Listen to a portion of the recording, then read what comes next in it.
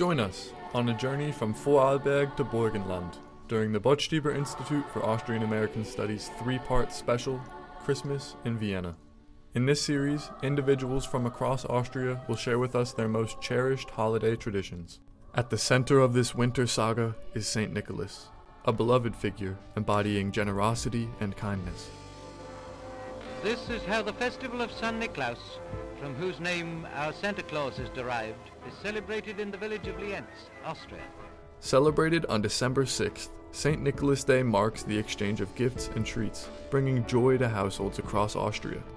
Yet, this festive cheer is balanced by the looming presence of Krampus, a horned creature whose task is to remind the naughty children that consequences await.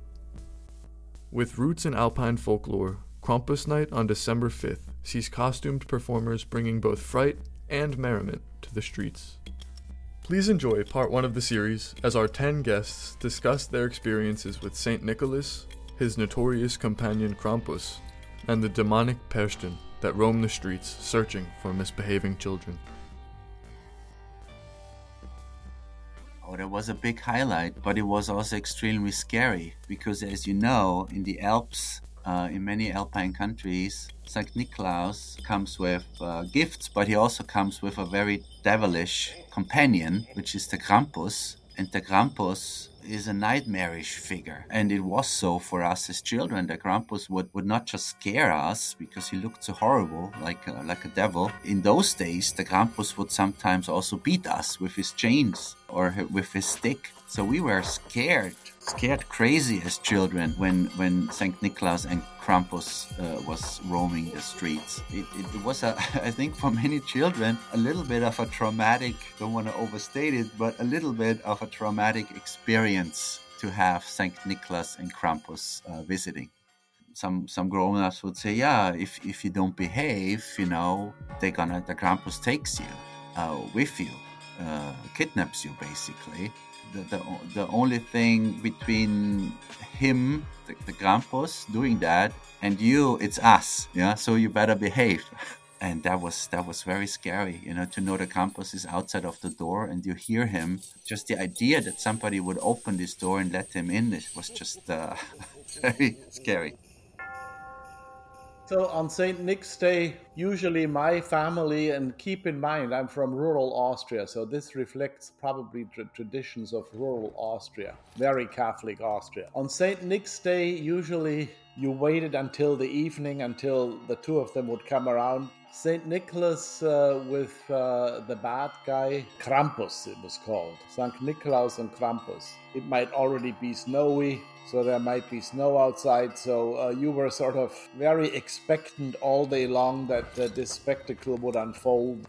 Parents would welcome St. Nicholas and the Krampus into the house. Nicholas was dressed like St. Nicholas in red with that hat on, and Krampus was dressed in black with a chain. Nicholas brought gifts to the kids, which would be nuts and so forth, and maybe oranges. And Krampus would rattle a chain. And the parents sort of wrote up who had done bad things. We were 8 kids, and Krampus particularly threatened those kids. So it was sort of the good and the bad at the same time, but certainly Krampus was supposed to instill fear in you. And he did. They were naughty little things, nothing really serious that I can remember, but naughty things were already enough to get Krampus out. The feelings were sort of both kinds. On the one hand, you were looking forward to St. Nicholas giving out little gifts, the oranges, the nuts, the Lebkuchen that you would get that day. And on the other hand, you were afraid that Krampus, he had a sack, and the threat was he would stuff you into the sack and take you out, which of course didn't happen. But I know that my uncle explained it in a way that I was scared, really, because he exaggerated it, of course. He said that they are going to hit me so hard that my whole back is going to be yellow, if I'm lucky, but maybe black. So, and I was like, wow. And I said, it's so not fair. Why the girls need to suffer? But of course, then it's like, yeah, but it's going to be good for you. And I still don't understand why is this going to be good for us. I was very good at hiding. So whenever they were running toward us, I was just somewhere hiding behind the walls or some corners or something. Yeah, I mean, when we were like really little, the joke would be if you're a bad child until December 5, you get a gift from Krampus, and then if you're a good child for the next 24 hours, you also get a gift from from Nikolaus. But that's what we told each other. I definitely did Nikolaus until like a very long time. I would say like until I was like maybe in my early 20s. Well, or at least as long as I was living at home, I would say. So I would put like a boot, like a rain boot or something, to the door. Then Nicholas would bring like oranges and like nuts. I was more the traditional family. Like I didn't get a gift on Nicholas, which I always quite loved. And I mean that's like the American Santa Claus, I assume. Our Nicholas who comes on December 6th. So I still had like a Krampus and a Nikolaus come to like kindergarten and come to elementary school. And now it's like this huge political deal about it. But when I was young, they still came to my school.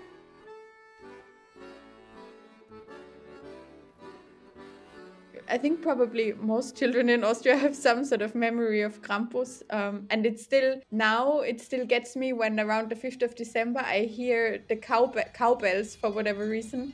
It really startles me and I look around. But in my hometown there is a big, what they call Perchten lauf. So they have all the traditional Krampus or Perchten figures. And it would be like quite a big event in the central square with a parade. And then afterwards, the Krampus or the Perchten would run around wild. I don't remember it to be very violent, but it was just scary sort of from afar. There's a difference between the Krampus and the Perchten. And the Perchten are actually, in a way, positive figures, even though they're scary, but they help to drive out the winter and to drive out the bad spirits. So I quite like to think of them as a kind of a protective tradition. In my house, when I was a child, at least the Krampus always had to stay outdoors. Only the Nikolaus was allowed to come into the house, and the Krampus would just make a lot of noise and scare the children. It is obviously like a contemporary folklore tradition, but I think that the Perchten go further back and have sort of like some pagan origin. We see St. Nikolaus in mitre and robes, attended by a number of devils in masks made at home, calling at a cottage. Adding yet another layer to this intricate tradition are the Perchten, mystical beings who roam the winter landscapes in a spectacular display of masks and costumes. These creatures, associated with the winter solstice, symbolize the eternal struggle between light and darkness. Together, St. Nicholas, Krampus, and the Perchten create a unique and enchanting experience during the Austrian winter, fusing centuries-old customs with a touch of magic.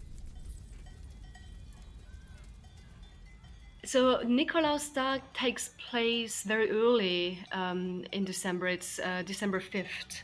We do celebrate it. We always have celebrated it in our village and family. That is when the young people gather together and dress like St. Nicholas, and who is accompanied by his Krampuses.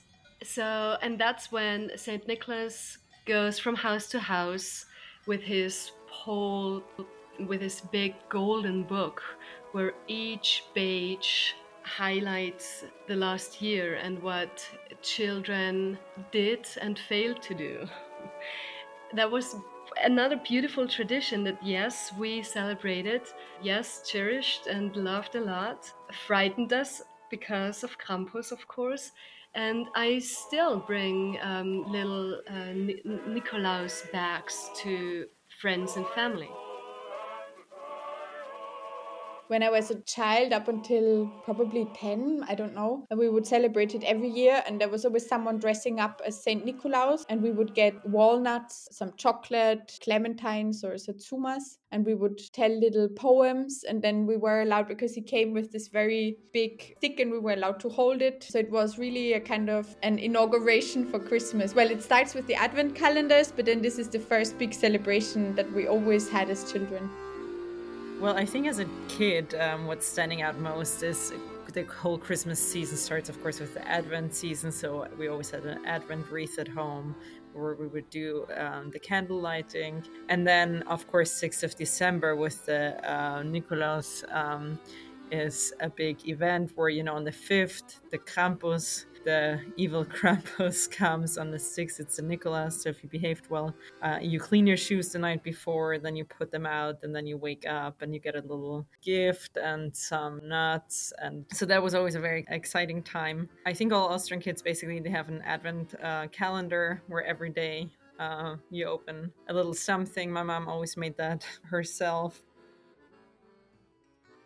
On the 5th of December, it's actually Krampus Day, and on the 6th, it's Nikolaus Day. But we kind of celebrate evening of the 5th. At least my family did. When I think about, I think about two things when I think about Nikolaus. Nikolaus is actually very positive, and I love getting like the little Christmas sock. We have like this toad Christmas sock with a sticker of Santa Claus or like Nikolaus on it. But I guess my favorite memory is when we were really little, because my parents really made one of their best friends dress up as Nikolaus. He would come and knock on the door and ask us if we were good girls, and he would ask us a lot of questions, how our year was and what we did, and then read a story and hand out like one of those little stockings, I guess you say. Stockings filled with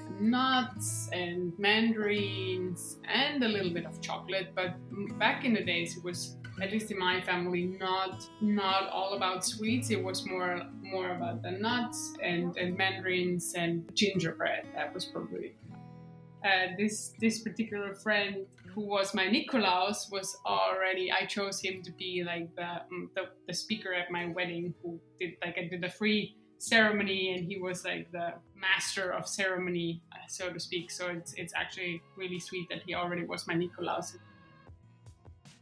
And then the other thing about Krampus, that is not necessarily my favorite thing, because in Innsbruck we had the Krampuslauf in the city, but they're scary. Like they dress up, and most of the time they drink mule wine at the Christmas markets, and it's like big guys dressed up as those monsters and then drunk, and then with their chains and stuff, and sometimes it gets really scary. So I try to avoid being in the city center around 5 p.m. on the 5th, because that's when this happened, and I don't like it. But I know, like, I guess I know that it's a big tradition, and I think it's good that they keep this tradition. Yeah, I think there should be some rules about the alcohol, maybe.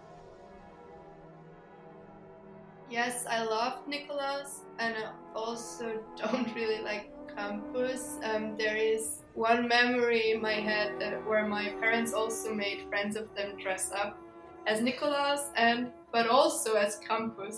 I had friends invited, and we were so scared of Krampus that my parents had to lock him out on the terrace, because we were so scared to go next to Nikolaus and grab our candy, because Krampus was sitting next to Nicolo. And they never did that again, because we were so scared of the mask and the chain. And also the friend who was dressed up as Krampus, he felt so sorry.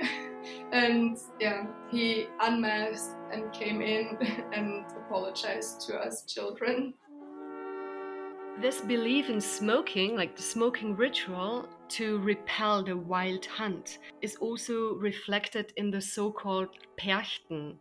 It's a traditional Alpine custom where individuals dressed as mythical creatures running through the streets. They are large, frightening figures wearing crazy crafted wooden masks with scary horns, making noises with big chains and kettlebells. I'm not talking about Krampus himself. They can look alike, and both are definitely on the spooky side. So you might think that Krampus and Perchten have the same purpose of just frightening people and kids, but that is not the case. Rauhnächte, smoking nights, rough nights. The veil between the spirit realm and the physical world is lifted, and the wild hunt is active and ready to cross into our reality. And that sounds spooky. That's the belief. So Perchten represent these spirits of malevolent forces. This tradition reflects the age-old struggle between light and darkness, between good and evil. So while demons and ghosts are out there during those nights, these figures roam the Alpine villages as well, because mystical figures can be called forth by humans as well.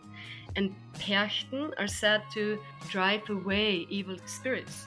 So working with smoke, weeping and snapping away the evil, that's what the Perchtenlauf, or Krampuslauf as some call it, tries to do. And yeah, some Americans or even Austrians might have heard about St. Nicholas and Krampus, but that's a whole different story. So those spectacular winter shows that you've seen or maybe will see between December and January, they symbolize the fight between the good and the bad, between the old year and the new year. That's a tradition that is very well known, but sometimes can be mixed up with Krampus, with the Krampus story. So in my area, I grew up then right in the suburbs of Vienna. There were a lot of the Perchten, which are these folklore, mystic, mean, scary looking. They have like masks and horns and everything. So there would always be the Perchtenlauf, which then they run around and they have chains, and you're like really scared that they hit you. As a kid you're actually really scared, but I think it's to get rid of the evil, and it's just a fun evening actually, if you know that they don't really hit you, of course. The mother brings her children forth.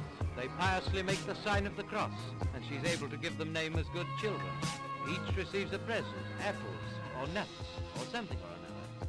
Thank you so much for listening, and thank you to the 10 individuals who shared their stories and made this special possible. We hope the tales of St. Nicholas, Krampus, and the Perchten did not seem too scary, and instead inspire you to connect more deeply with your own wintertime traditions this year. Stay tuned for Christmas in Vienna Part 2 coming soon. And don't forget to like and subscribe to the channel to make sure you receive notifications for future videos and podcast episodes. Frohe Weihnachten, Merry Christmas, and goodbye for now.